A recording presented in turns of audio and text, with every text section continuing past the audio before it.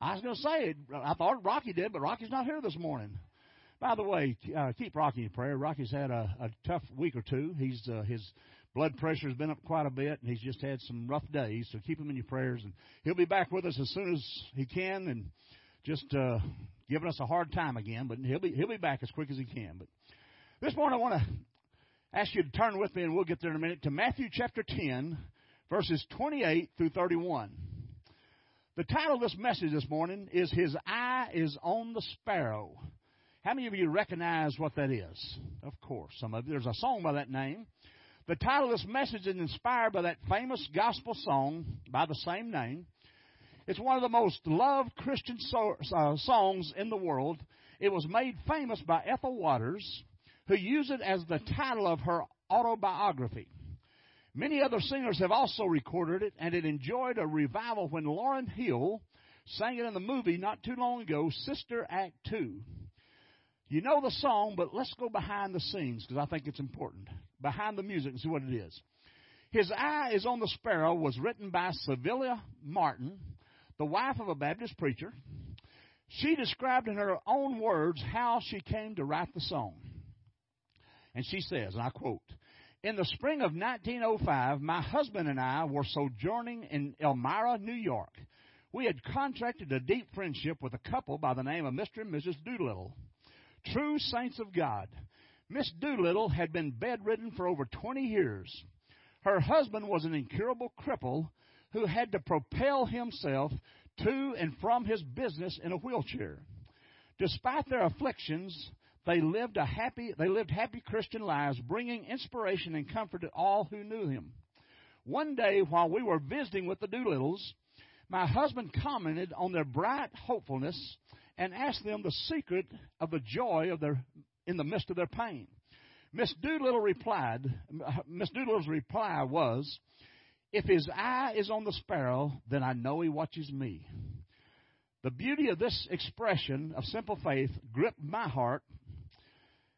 And that same evening, I wrote the words for that song. The rest, as they say, is history. Listen again to the words of that beautiful song that we sing sometimes, not too often anymore, but just listen to the words. Let me read them to you here. Why should I feel discouraged? Why should the shadows come? Why should my heart feel lonely and long for heaven and home? When Jesus is my portion, a constant friend is He. His eye is on the sparrow, and I know He watches over me. His eye is on the sparrow, and I know He watches me. I sing because I'm happy. I sing because I'm free.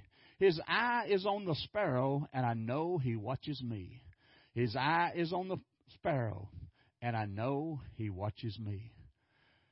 Of course, the lyrics of that song are taken from this passage we're about to read here in a moment. Matthew chapter 10. Beginning verse 28 through 31. Would you stand with me as we read these words together of Jesus? And Jesus begins at verse 28 of chapter 10 of Matthew. And He says, "And do not fear those who kill the body but cannot kill the soul, but rather fear Him who is able to destroy both a soul and body in hell. Are not 2 sparrows sold for a copper coin? And not one of them falls to the ground apart from your Father's will. But the very hairs of your head are all numbered. Do not fear, therefore, you are of more value than many sparrows." Let's go to the Lord in prayer.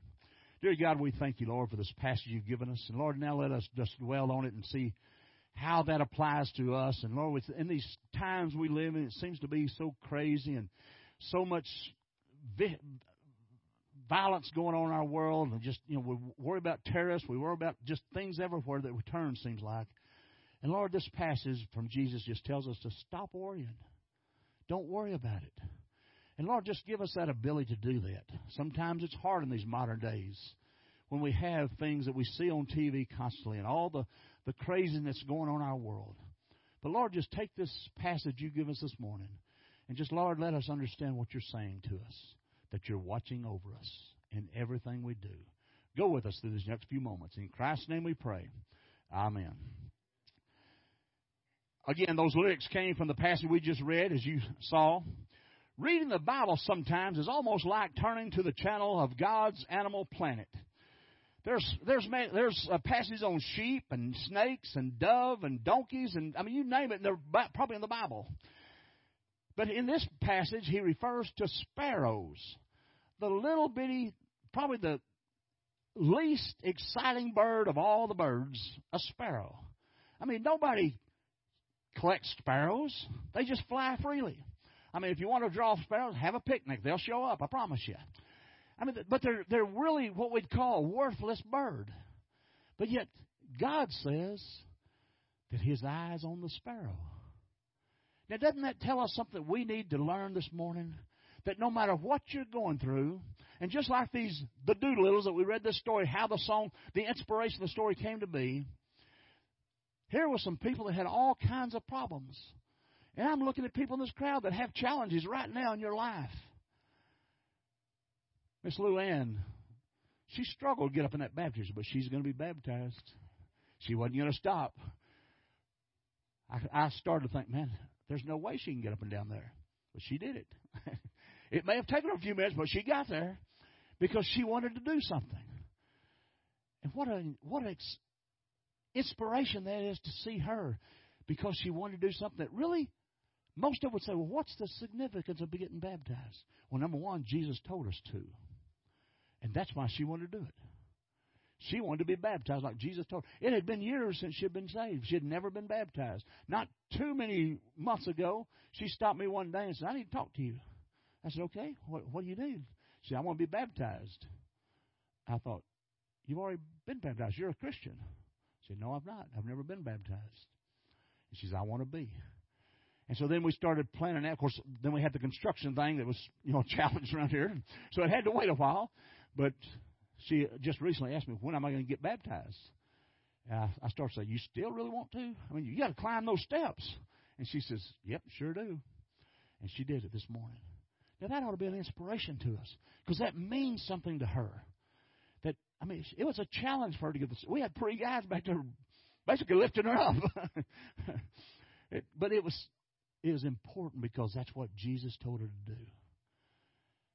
Don't you wish we all had that kind of a commitment? I wished I had that kind of commitment.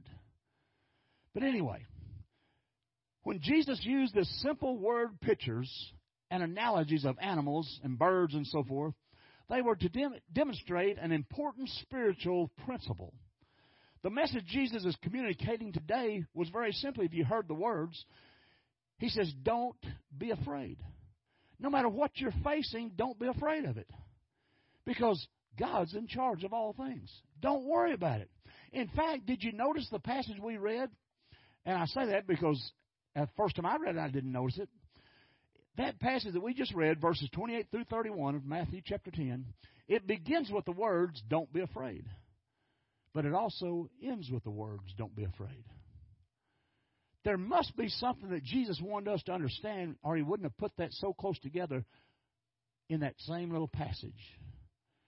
He's saying, don't be afraid. He's talking to every one of us. Don't be afraid. And He concludes with the same message. What is it you're afraid of today? God has a message of reassurance and hope for you today if you're afraid. And I know we live in a world that you watch the news and every night you turn on, there's shootings or killings or whatever other crimes. If it's not terrorists we hear about.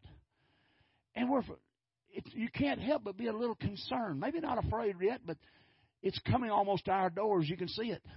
To our nation. He's telling you that you don't have to be afraid. Jesus gives us 3 powerful reasons why you can say, I'm not afraid. Number 1, I'm not afraid because the worst thing that can happen in this life is the death of this old body. And I am an eternal soul, so it doesn't matter. Early in Matthew chapter 10, Jesus sent His disciples out with a warning. Now, this is the disciples. And He sends them out and warns them this. He says, excuse me, that they're going to go out like sheep among wolves. And there would be people, enemies, who would arrest them and even kill them. But then He says, but don't be afraid of those who can kill the body. Fear can be a debilitating force in your life. The Greek word for phobos, for fear is phobos. It's where we get our word phobia. And there are at least 254 recognized forms of phobia according to Psychology Today. The most 5 common forms of fear among Americans are this. Number 1, arachnophobia, the fear of spiders. Number 2, glossophobia, the fear of speaking in public. Number 3, aerophobia, the fear of flying. Claustrophobia, the fear of confined spaces. And acrophobia, the fear of heights. Now, don't raise your hand, but how many of you have those fears? Some of those fears at least. Probably every one of us in the room a little bit. Jesus told his disciples not to be afraid, even though they might face death. Look at our most common fears that we just read. Did you catch what the most connecting thing is, except one of the top 5? The common fear is death. It's going to kill me. We're afraid of spiders because we've heard stories of people getting bit by a poisonous spider and dying. We're afraid of flying because we're not afraid of flying. If you think about it, we're afraid of crashing. I mean, flying part really doesn't bother us, but we're afraid of crashing. So that's our next fear. We aren't afraid of close spaces, but we're afraid of suffocating. The only one of the top 5 phobias that doesn't threaten you physically is public speaking.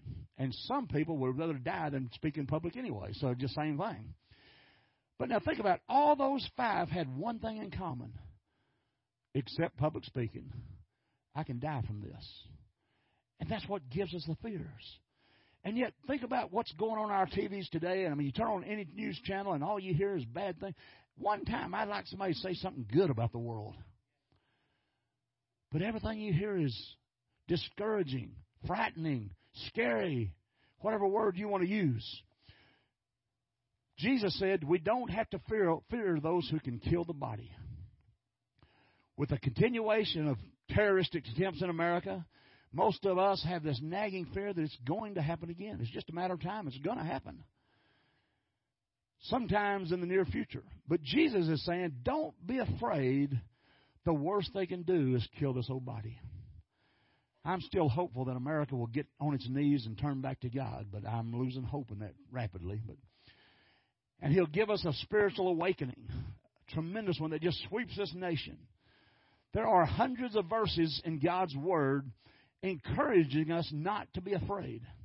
One of my favorite is Psalms chapter 27, verse 1. It says this, "The Lord is the strength of my life. Of whom shall I be afraid?"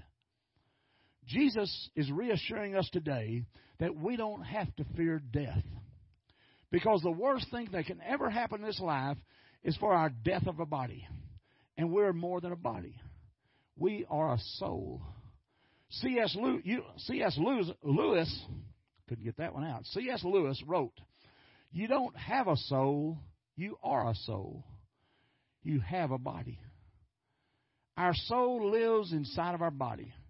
It's who we really are, our personality, we call it sometimes. Our physical death cannot destroy the soul. The moment that this old body dies, I'm going to be with God the next moment. Because I'm a soul of Jesus Christ. We don't have to fear death. Now, that doesn't mean we ought to be looking forward to it. We shouldn't have to fear it because there's nothing that death can do to us. God's already promised us much better when we get the other side anyway. Surveys reveal that the vast majority of Americans believe there is a heaven. And most of them really think they're going there. But what's this? Only a small percentage of Americans actually believe there's a place called hell. Well, let me give you some inside information. Jesus believed there was a hell. There is a hell. Not everybody is going to heaven. We hope they are. We try. That's our mission, to try to get them to, but not everybody is going to. The reason we share our faith with others is because we don't want anyone to spend eternity in hell, separated from God. So don't be afraid of any man or any person that can destroy this body, because you're a soul. You're far more than just this old body. Now, I'm at the age where my body's starting to fall apart. I mean, I was talking to, I forget who it was this morning. Somebody was talking, and she made the comment, when you get our age, we spend more time in doctor's office than we do anywhere else. That's just about where I'm at, too. So it falls apart. It hurts. It aches. It don't want to get up in the morning sometimes. But that's just our bodies. But one of these days, this old body's going to lay down and go back to the dust.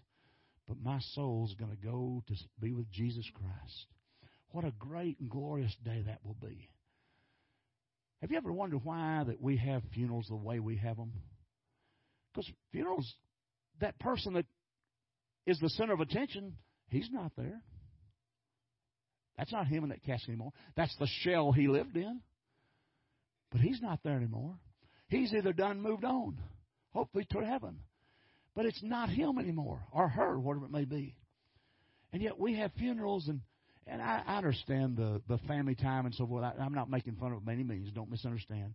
But yet the focus ought to be on what the life did, what the life was, and what God did in their lives. And as Christians, we can look forward to that day because that's our going home day, in essence. The second thing we see, I'm not afraid because if God cares enough to number my hairs, He cares enough to know the details of my life. We all know that God so loved the world collectively. I mean, He loves all people. He didn't want anybody to go to hell. In fact, did you realize that hell was never intended for people to go to? You read in Revelations, and it was a place prepared for the devil and his demons. Individuals were never meant to go there. But yet, sin came in and changed all that. But have you ever stopped to realize that the same God who put the stars in space, and He loves you and me personally? Let me show you how that's so true. He cares so much for you that Jesus has numbered the hairs on your head. I want to ask you a question. How many hairs are on your head today? Not you, Robert. You don't have to worry about it. I'm kidding him. How many of you know the numbers of hairs on your head? Nobody does. But there was a study done by one of our colleges. I won't call the name. Some hairologist decided to count the number of hairs. So hair are some hair statistics. If you're a blonde, now a real blonde, keep that in mind. If you're a blonde, you have around 145,000 hairs on your head. This is actually a study that was done. If you have black hair or brown hair, you have about 120,000 hairs on your head. Yeah, okay, I thought I got messed up here. If you're a redhead, you only have about 90,000. I don't know if that's good or bad, but only about 90,000. And God knows how many hairs you have on your head. And it doesn't even bother Him or tax His omniscience to count them. He can look at you and tell how many hairs you got. Now think about that. That's what the Bible says. That God knows the number of hairs on your head today. Now it would take several hours to count to 145,000 hairs. But God can look at you and tell exactly. You think God might care about us even in the little details? I read recently that most human beings can only see a maximum of 7 items without counting individually. In other words, if I'm taking care of 5 little kids, and don't worry, that's not going to happen, but just in case, if I'm taking care of 5 kids, I can look at the group of 5 and I know there's 5 kids there without even counting them. I don't have to 1, 2, 3, 4. However, if I look at 6 or 7, I could probably know without counting with a good estimation. But if you get to 12 or 20, we can't recognize how many's there. We have to count them, each one. Think about it. Every one of us does it. Once it gets to a certain number, we have to count, make sure, okay, where'd little Johnny go? He's going somewhere now. We have to count them. Now, what's the point of this? I can recognize 8, according to this study, if they're in groups of 4, but you mix them up and then all of a sudden you have a hard time again. Put 2 in this group and 3 in this group and so forth. We have to count them. What's the point? Our Father, in His unlimited omniscience, can look through a crowd of, say, 94,984 people and know each one of them that quick. That's God. I don't have that ability. I'd have to sit and count the ones that are here. Let's say I'll just probably 300 here this morning. So just ministerially speaking. But God can do that. I can't do that. He's smart enough to know everything else about me, even the number of hairs I've got on my head.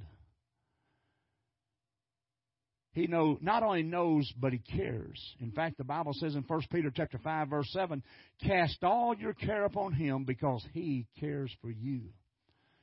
If you're here this morning and you don't realize how much God cares for you, He cares for the little bitty details in your life. Don't ever think anything in your life is too insignificant to take it to God in prayer. I don't care what it is. It may be your dog sick. Take it to God in prayer. God cares enough about us that He cares about the little details in our lives. He cares about everything in your life. Jesus said every hair is numbered. Now keep that in mind, because you know what that means? God's put a number upon every one of these hairs. Now, every day for me, the number goes down a little bit, but it's still, He knows how much they are. I've had a lot of haircuts in my life, but, I've never in my life had a barber say something to me like this. Hey, I just want to let you know that hair number 947 has a split end. Because he doesn't know how many hairs I got. One hair is not going to make a bit of difference. The point is, God knows things about you that even you don't know. In other words, God knows you better than you know yourself. And God cares about every little detail of your life. What we would call small details. God knows it and cares about it. God cares that much about each one of us. And by the way, God cares about you whether you're a Christian or not. But God's one concern is He wants you to become a Christian. But God cares about everything you do. Don't take anything and say it's too insignificant to pray about. If God put it on your heart, it needs prayer. The psalmist declares in Psalms chapter 139, verses 1 and 2, and then verses 17 and 18, O Lord, you have searched me and known me. You know my sitting down and my rising up. You understand my thoughts afar off. How precious also are your thoughts to me, O God. If I should count them, they would be more in number than the sand of the sand of the beach. When I awake, I am still with you. Wow. Not only does God count your hairs, He thinks about you every day, many times. Now, put that in perspective. The God of this universe that spoke these planets into existence, that tossed the stars out. I don't know what He did exactly. This great, gigantic universe we've got. The things of this world, that God cares about the little details of your and my life. That's a great God. Number 3, I'm not afraid because if God cares about a sparrow who falls, He won't stop loving me when I fall. Now here's where it ties into us. Sparrows are some of the most plentiful, common birds in the world. How many times do you hear somebody say something like, well, we're going to have some sparrows tonight. I'm going to go out and get me some sparrows and cook them. I've never heard anybody say that. I've heard people say, I'm going to go shoot some dove. I'm going to shoot some quail. I'm going to shoot some pheasants or whatever. They'll go, boy, they're going to have a meal. But not too many people I've ever heard ever have a sparrow to eat. Why is that? Because it's a little bird that's not worth much of anything. In fact, in our passage, did you see that Jesus Himself said, for a copper coin, which is less than what we would call a penny. In fact, history tells us about 1/4 of a penny in this day and age, you could buy 4 sparrows. That's how cheap they are. Even were back then. They're not valuable birds. But the point is not that they're valuable birds. The point is that God cares about them, don't you think He cares about you more? Don't you think if God cares about when a sparrow falls out of the tree and dies, that He cares more about you and you and you, far more than that? They aren't known for their beautiful colors or for their sweet songs like some birds. But Jesus said that 2 sparrows sell for a penny. It's the smallest coin, less than what we would call a penny today. And yet Jesus says when one of them falls to the ground and dies, God knows about it. Nothing happens without God knowing it. Nothing happens in your life without God knowing it. God cares that much about people. He cares about us. It would make better sense if Jesus had have said something like this, that every time an eagle falls, God knows about it. But that's not what He chose to use. He said the cheapest, most inexpensive, most common bird you can have is important to God because He knows when they fall. Naturalists tell us that there are approximately 35,000 bald eagles in the United States and Canada. Now, who real quick can tell me how many sparrows are in the United States? None of us. We don't. I doubt even science keeps those statistics because we don't. It's not something we care about. We can easily imagine a little sparrow that is hatched and lives its life in obscurity, falls down dead, and in a few years nobody on planet Earth even notices or cares. But Jesus said not a single sparrow is forgotten by God. Now, put that in context. We are far more valuable to God than sparrows. And if He loves them that much, can you begin to imagine how much He loves us and cares for us? When it dies, Jesus didn't say God prevents sparrows from falling to the ground. He simply knows about it and cares. The truth is, sometimes we fail and we fall. And we think we've disappointed God. And that He no longer cares about us because we're human beings. I don't care if you're a Christian or a church member or whatever you are. We still make mistakes. And we fail sometimes. We fall sometimes. We don't do the right things sometimes. But the message here today is that but God cares about you regardless. God knows about it and cares about it. We've disappointed God, and we think He no longer cares for us. Well, I can't go back to church. Look at what I did. I can never be forgiven. But if God cares about a sparrow, He cares about you and me. He still loves us regardless of what we do. The Bible says in Psalms chapter 37, verse 23 and 24, the steps of a good man are ordered by the Lord, and He delights in his way. Though he fall, he shall not be utterly cast down, for the Lord upholds him with His hand.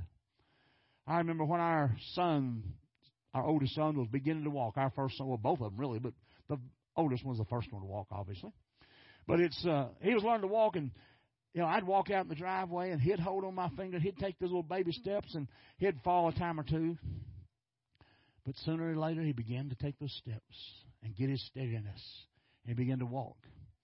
Then when my grandson was born, that's another story.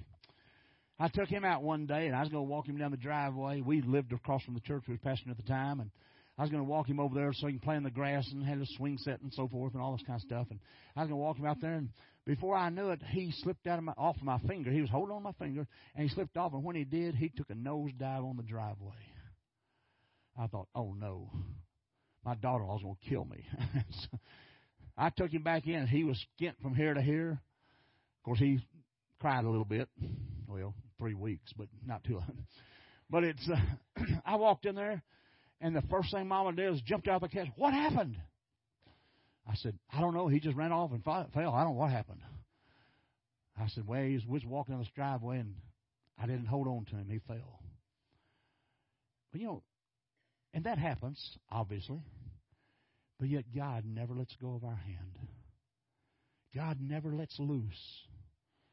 We may not feel Him holding on, but He holds on tighter than any man or woman possibly could.